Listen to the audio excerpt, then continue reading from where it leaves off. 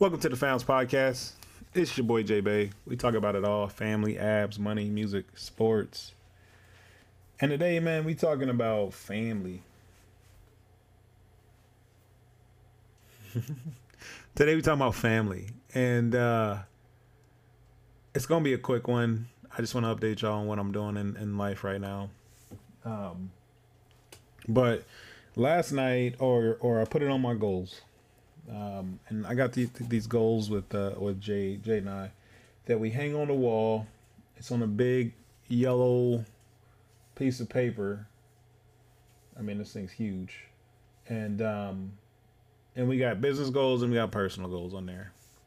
And one of the personal goals this month, or we kind of do it by 2 month period. So this one's September to October. But one of the goals is to read to the boys. And, I wanted it to be a good book, something that they would enjoy, but it's not about to be like Harry Potter.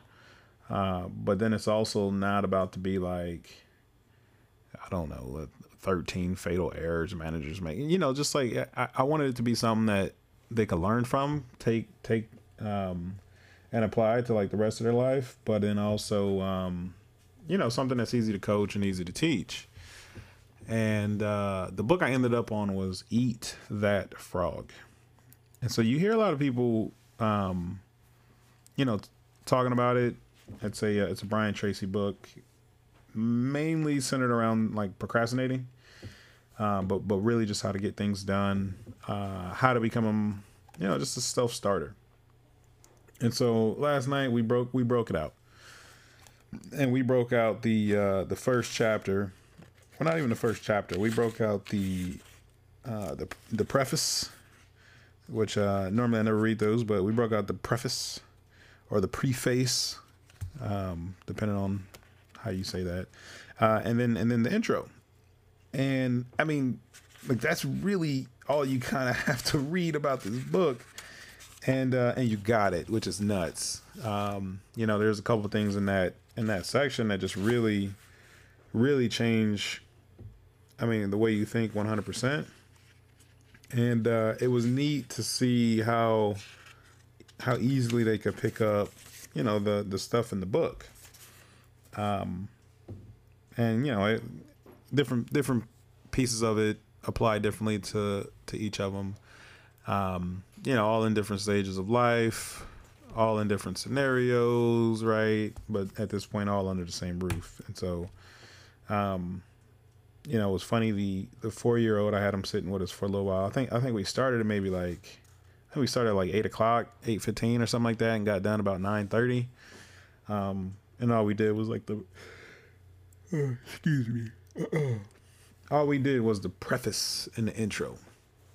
But the 4-year-old was with us, and clearly he's not understanding anything, right? He's not following anything. But the one thing that I did ensure that he knew was what book we're reading. So he stayed on task. But let's see if I can find one of the things. I probably should have looked this up before we started here. But ultimately great book. A lot of good stuff in here. And hold on. I don't know, man. I don't think I'm gonna find what I'm looking for in here. I guess one thing that was cool for them is with this book, what I was really focused on, or what Jay and I really focused on, is getting them to just think about doing stuff, right? Just get the palate wet, right? Develop a palate for completion of things and tasks. And there was this blanket in the hallway.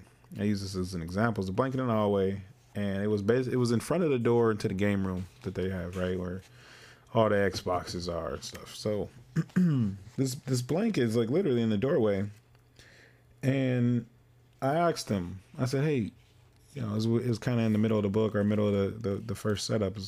Was hey, anybody notice that blanket in the hallway?" Everybody said no.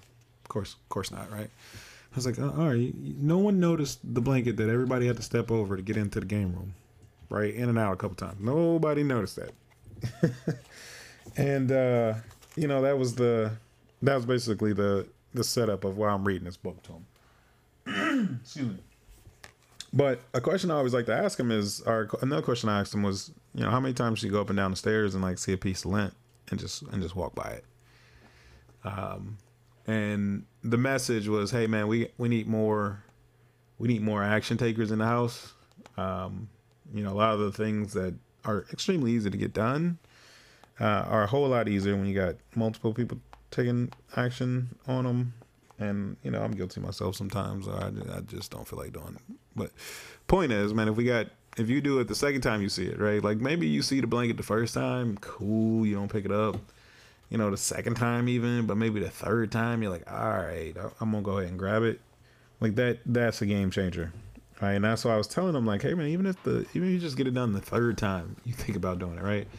The third time that you see the trash full, the third time that you see your laundry full, the third time that you walk past the laundry knowing that your stuff is finished washing and you need to put it in the dryer, right? Knowing that you got to take these towels out and fold them up real quick and put them away, and you know, like knowing you got to do these little things and just knocking it out, man. So, well, actually, I'm thinking about starting over from the beginning. With them and actually kind of recording it, right? Setting it up for like a YouTube video or something like that.